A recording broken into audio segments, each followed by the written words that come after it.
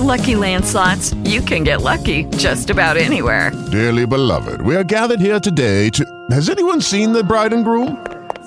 Sorry, we're here. We were getting lucky in the limo and we lost track of time. No, Lucky Land Casino, with cash prizes that add up quicker than a guest registry.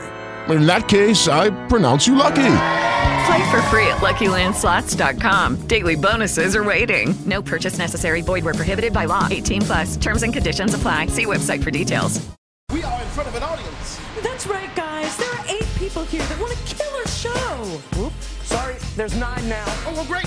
Would you like us to reintroduce ourselves? Yeah, I would love that. Gary Hoffman. You know those little hairless boys crammed into skinny jeans, texting about their feelings with emojis? Shannon Farren. Wouldn't she be a great first lady? What the hell is this? Gary and Shannon. I will tell you, this is going to be something special. You know who listens to the show? The New York Times. Hello. Just last week, I opined about why we're doing this with weather, why we're saying bomb cyclone, atmospheric river. Why do we have to have these fantastical names for the weather? The New York Times dug into that, and we'll get into that coming up later this hour as well. House Speaker Kevin McCarthy calling on Democrats to begin talks immediately on raising the debt ceiling. This is one of the most boring but important stories that we can talk about and think about. The White House is making it clear President Biden has no plans to negotiate on the issue. Treasury Secretary Janet Yellen warned last week the federal government is going to run up against the federal debt ceiling tomorrow. That would force the Treasury Department to start taking extraordinary measures. It should provide liquidity through June. But then a new stopwatch starts for that deadline to come up with some sort of a plan. What do we do with the debt ceiling? I often wonder, why not just get a divorce? And Brian Walsh seemed to be in line with that thinking when he searched online.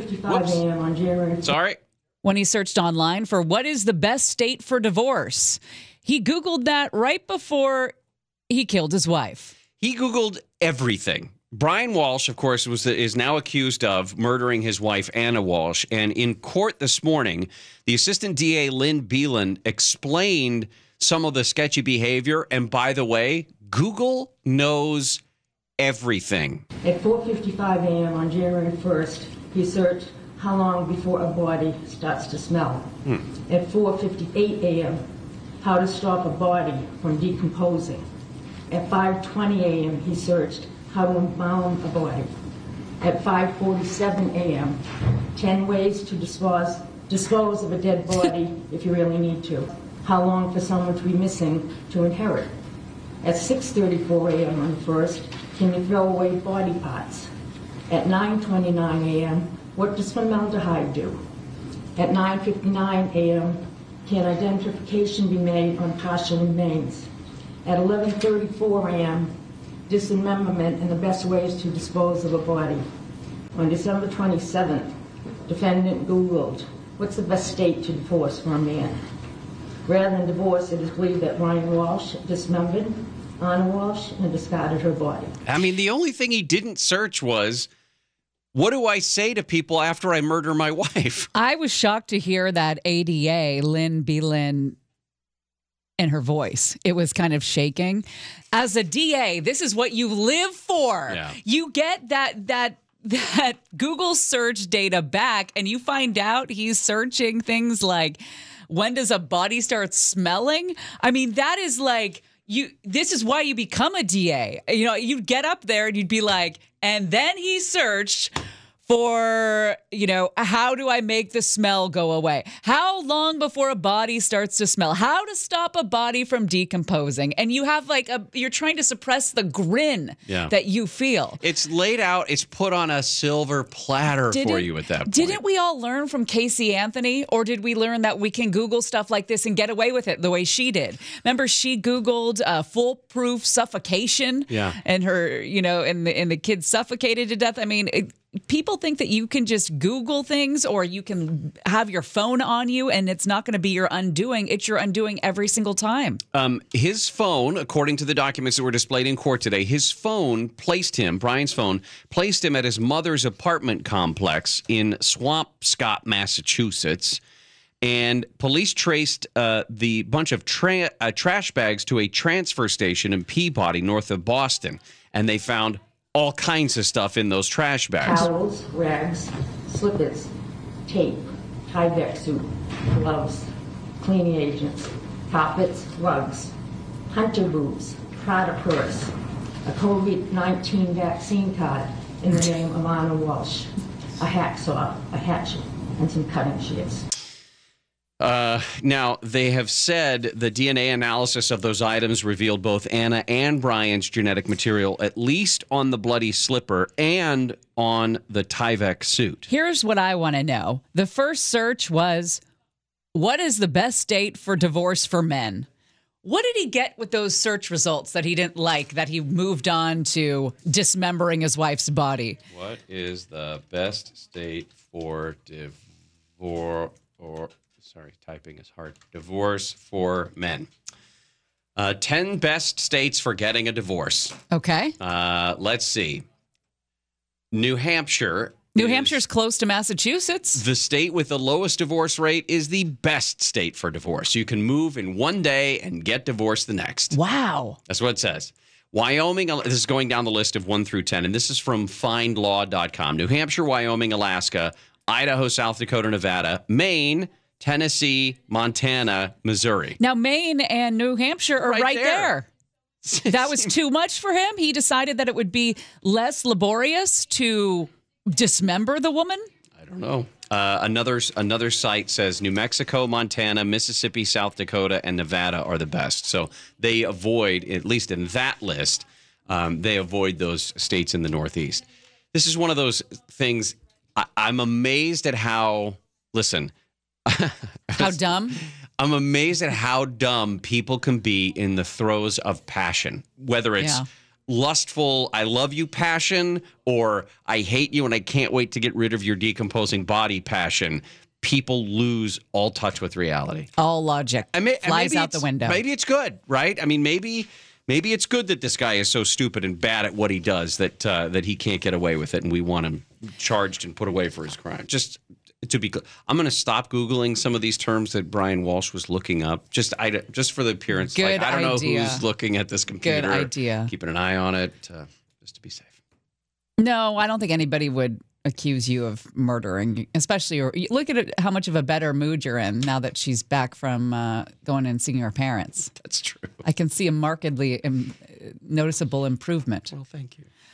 Okay, so we told you about Jeremy Renner and his rehab process for blunt chest trauma and orthopedic injuries, how it's going to be an arduous recovery from that snowmobile accident when it seems like he was run over by the snowmobile.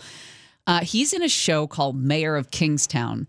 The promotional photos are essentially him, and in the poster, the promotional poster, his face has a bunch of injuries to it on the poster. Oh, really? They edited it out, the injuries, because it was too real life. Wow. Yeah. Didn't know that.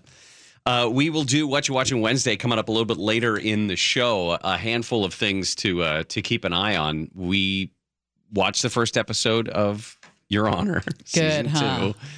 It's tense. It's just as good. We were talking about watching it. We're sitting down at dinner. My wife and I were, okay, what are we going to watch tonight? And because that's what we do. It's an exciting time for dinner.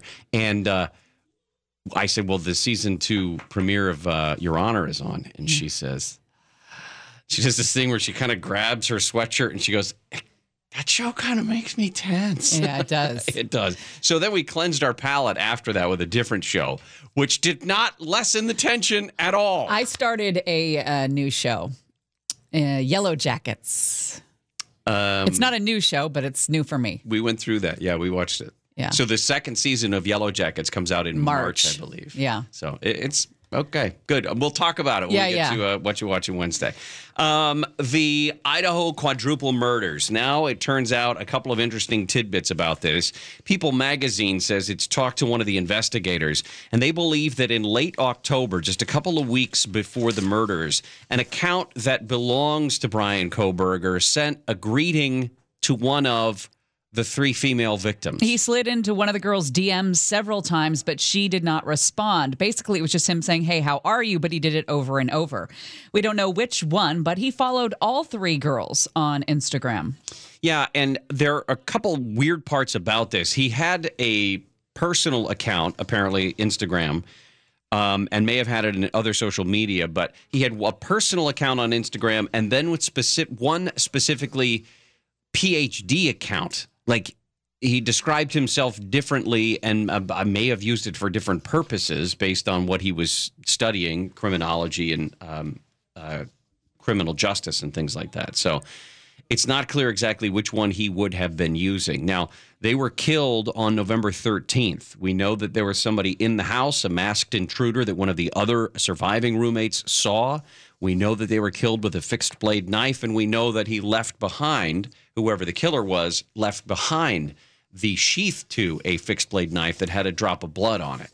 The other interesting thing about this is that he had told a neighbor. Now, he lives in Washington State. He was a Wazoo PhD student, so he lived back in Pullman. One of the neighbors at that apartment complex said that they had a, friendly, no-tension discussion back in August, and Bryan Kohberger asked him, can you guess my ancestry? Can you guess my background? And the friend said, are you Italian? And he said, no, I'm of German descent.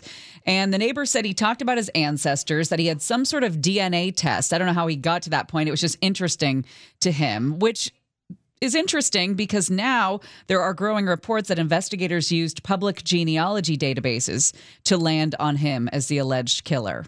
Now, that's the only thing that's interesting about that is not all of those public genealogy, find out your ancestry or your health history kind of thing. Not all of them do share information with law enforcement, and they obviously have to disclose it if you're going to sign up for one of those.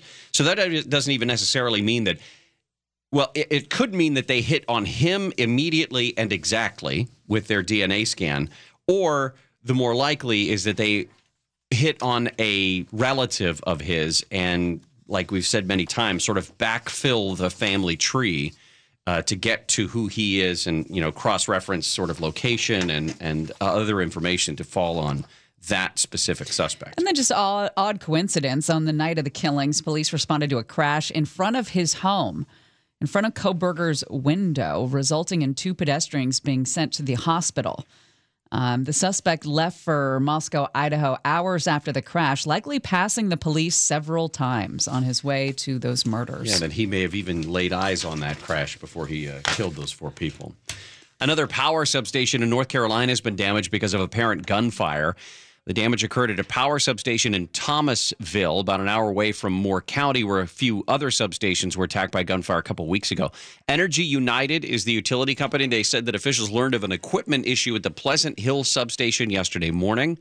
They found that a transformer had been damaged, but none of the customers who get their power from that substation experienced any sort of an outage.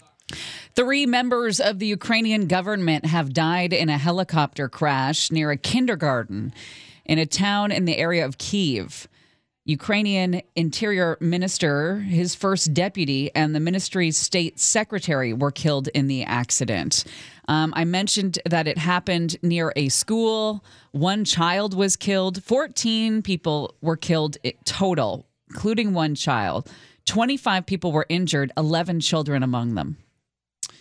Ukrainian President Zelensky asked for a moment of silence when he was addressing some of the world's economic leaders in Davos, Switzerland. In fact, his wife was in the audience. He was speaking via video. He started by talking about the tragedy from this morning. He said took the lives of the interior minister, the colleague, and his other people. And a question, they were posing questions to President Zelensky. I think Fareed Zakaria, if I'm not mistaken, was acting as the moderator in all of this. And he was asked about whether or not he feels safe in his own country. He's been given opportunities. The United States had offered early on to get him out. And if you remember, he said basically, I don't need a ride. I need guns, way back, at the beginning of all of this. So in Ukrainian today, he said, I'm not worried about safety in my country. I don't have anything to add. Nothing has changed. We still need ammunition. I am not in haste to go anywhere.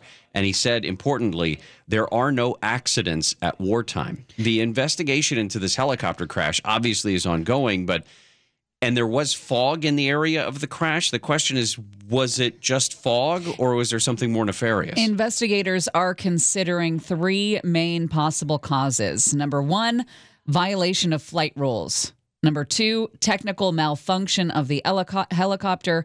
Number 3, deliberate actions to destroy the aircraft. The helicopter's crew was trained for difficult conditions with sufficient hours on the Airbus EC-225 they were flying. So they were skilled at flying this aircraft. So those seem to be the 3 things they've whittled the investigation down to. The speech that he gave to Davos outside of the helicopter accident was very expected. It's very usual for Zelensky. We've seen him give it to legislators and different agencies around the world, including the Golden Globes, I think it was, or critics, whatever it was, one of the award shows, and basically said, we as a humanity cannot hesitate to get rid of Vladimir Putin. The world was hesitant in 2014 when Russia, without hesitation, occupied the Crimea. The world was hesitant in 2022 when Russia, without hesitation, made the war full scale. The world must not hesitate today and ever. He said that the Ukrainians, did not start the war, but obviously that they have to end it. He said it is very important to know that we are strong, not just in the East, but inside the country. It was not us who started the war, but it is us who will have to end it. There are reports out of Europe that Vladimir Putin is expected to call up hundreds of thousands of more men to fight in the military, even though they've already been sort of scraping the bottom of the barrel and getting people who do not want to go, shall we say. They've also been doing war training with Belarusians, and the option for Belarus to get involved would mean that there would be a lot more activity in the western part of the country, which puts it right up against NATO. This thing could get much worse before it gets any better. We have sent Israel-stored weapons to Ukraine. Munitions stored in Israel will be headed there as well. Massive stockpile there in Israel. Alaska state troopers say that a polar bear has attacked and killed a couple of people in a remote western Alaska village. What the hell do you think's going to happen? Well, what's the last time you heard of polar bear killing someone? I've heard of bears, grizzly bears, but polar bears? It's an area, it's a town called Wales on the very western tip of the Seward Peninsula. Troopers said initial reports indicated a polar bear had entered the community and chased multiple residents and then fatally attacked a woman and a boy. Troopers said the bear was shot and killed by somebody, a local resident, during the attack. I think my lack of fear of bears in my backyard and my neighborhood stems from the fact that when I was in Alaska, you would, what do you call the planes that land on the water? Planes. You know, there's a specific name for them that land on the water. Yeah. Float plane? Float plane. Oh. So you take a float plane and you go to this little remote... cars that drive on the freeways? They're just cars. Float plane is different than a plane. Well, the float is different. Right. Because it doesn't have wheels. Right. Well, you can't land a 737 on the water. If it had floats, you could. But it doesn't. I think Chesley Sullenberger would have an argument against it. I'm not flying with your ass. Anyway, Let's just put it down on the piece of water. You take a float plane, which is different, to this little village alongside the water in the glacier area, and you'd have you had a meal there. It was like a cruise excursion, right? And what they would do is they feed you salmon. They also feed the bear, the nearby bear there, salmon. No. So this bear comes up to because it's used to being fed the salmon, so it knows. And it comes up, and you're sitting in tables and outside there, and this bear is maybe 10 feet from you, and he's just eating the salmon. He wants nothing to do with you. He's just like, give me the fish, give me the salmon. He doesn't want to eat the people. Well, if he had the choice... I guess if he had the choice, he'd eat the salmon. Probably tastes better. Right. But if there was no salmon there and he turns around, it turns into convict poker. The bear just comes after you. Are you a tennis fan? Have you been watching the Australian Open? I am not. It's playoff season. I know. It's funny that I think that people try to have conversations with me about things other than playoffs, and it angers me. That was the greatest response.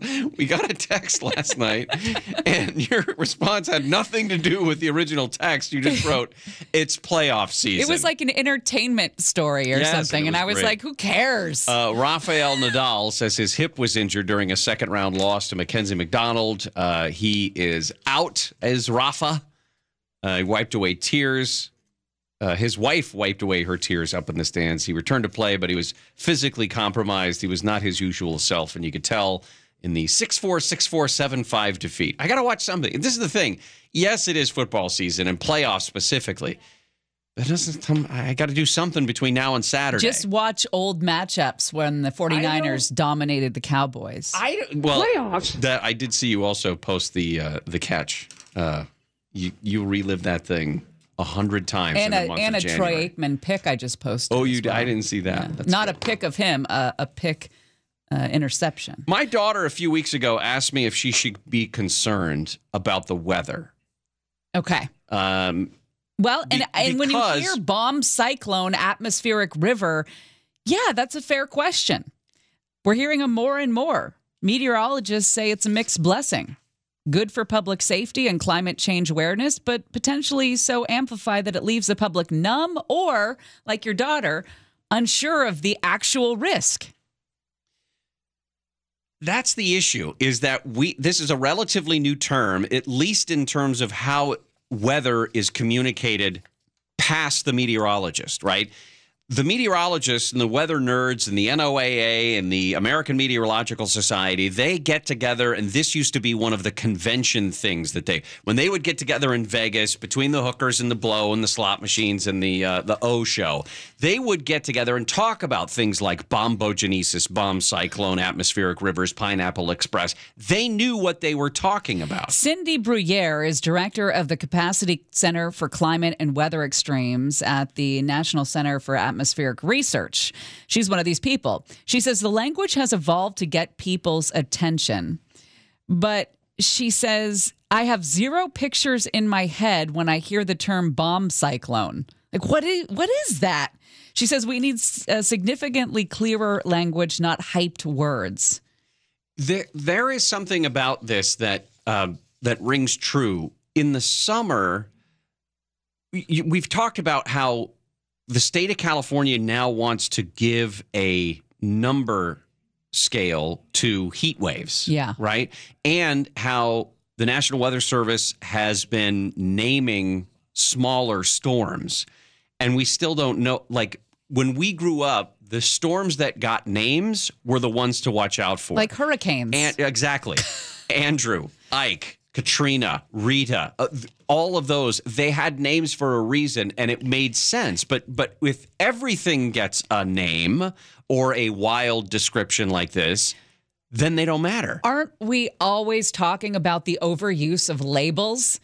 Aren't we always talking about why are you labeling a 12-year-old sexuality? Yes. Oh, yeah. Why is everything getting a name? It weakens what actually does need to be named.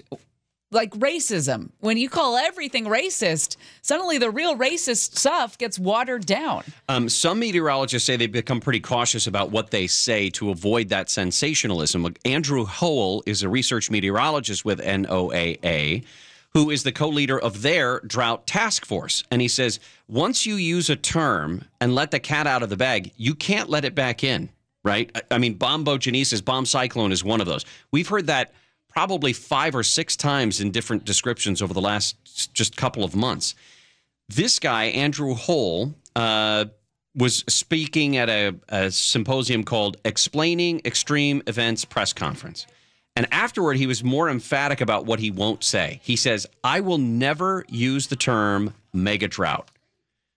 Although there is another conference coming up called Drought, Mega Drought, or a Permanent Change, a shifting paradigm, et cetera. He says, you will never hear me use that term. It's not relevant. I can characterize it in more plain language, like prolonged drought. You know, if you call it mega drought versus prolonged drought, you're drumming up in people's imaginations a different image. And they have to be able to control the image so that you and I know what we're actually dealing with.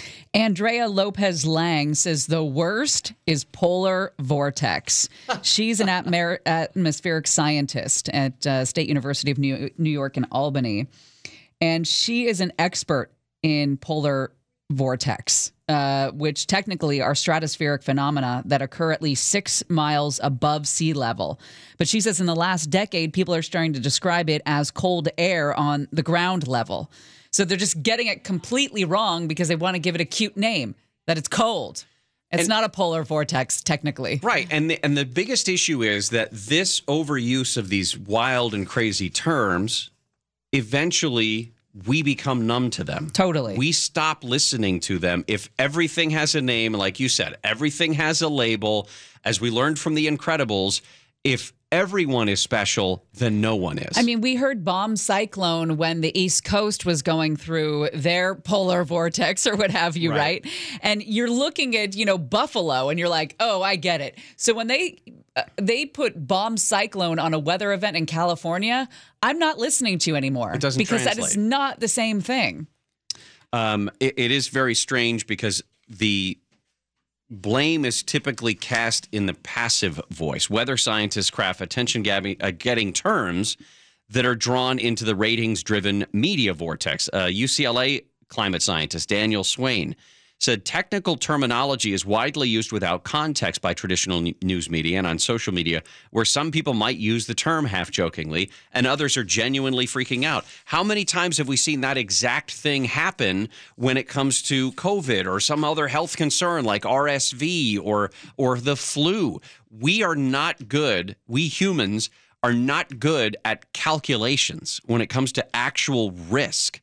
We should be better at it. But we've given up the ability to do that to people that we claim as experts. If it's something that we would have to spend more than 45 seconds sitting down and thinking about, we just go, oh, well, that guy must be an expert. I mean, he's got an AMS after his name or a DR or a DDC or whatever. So why not allow that guy to make the decision for me and tell me that I have to lock down my home, put a metal roof on my house, not drive in the rain, put 3 days worth of beans in the garbage or garage or whatever. It's just... That would be rough to be locked down with only beans to eat. I'm sure there were people who... Gamey. Yeah. But you better hope it's during the springtime when you can open the window. Yeah, you're tooting all over the place. Toot, toot, toot. Hey. In Swamp Watch, I do have a football politics story. I don't know if you saw this between Ted Cruz and Eric Swalwell.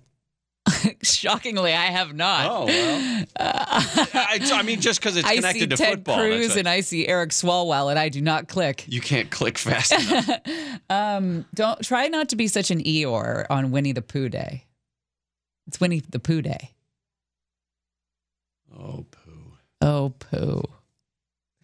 It's also Michigan Day. Oh, Jim Harbaugh. I appreciate you. With Lucky Land Slots, you can get lucky just about anywhere. Dearly beloved, we are gathered here today to... Has anyone seen the bride and groom? Sorry, we're here. We were getting lucky in the limo and we lost track of time. No, Lucky Land Casino, with cash prizes that add up quicker than a guest registry. In that case, I pronounce you lucky. Play for free at LuckyLandSlots.com. Daily bonuses are waiting. No purchase necessary. Void where prohibited by law. 18+. Terms and conditions apply. See website for details.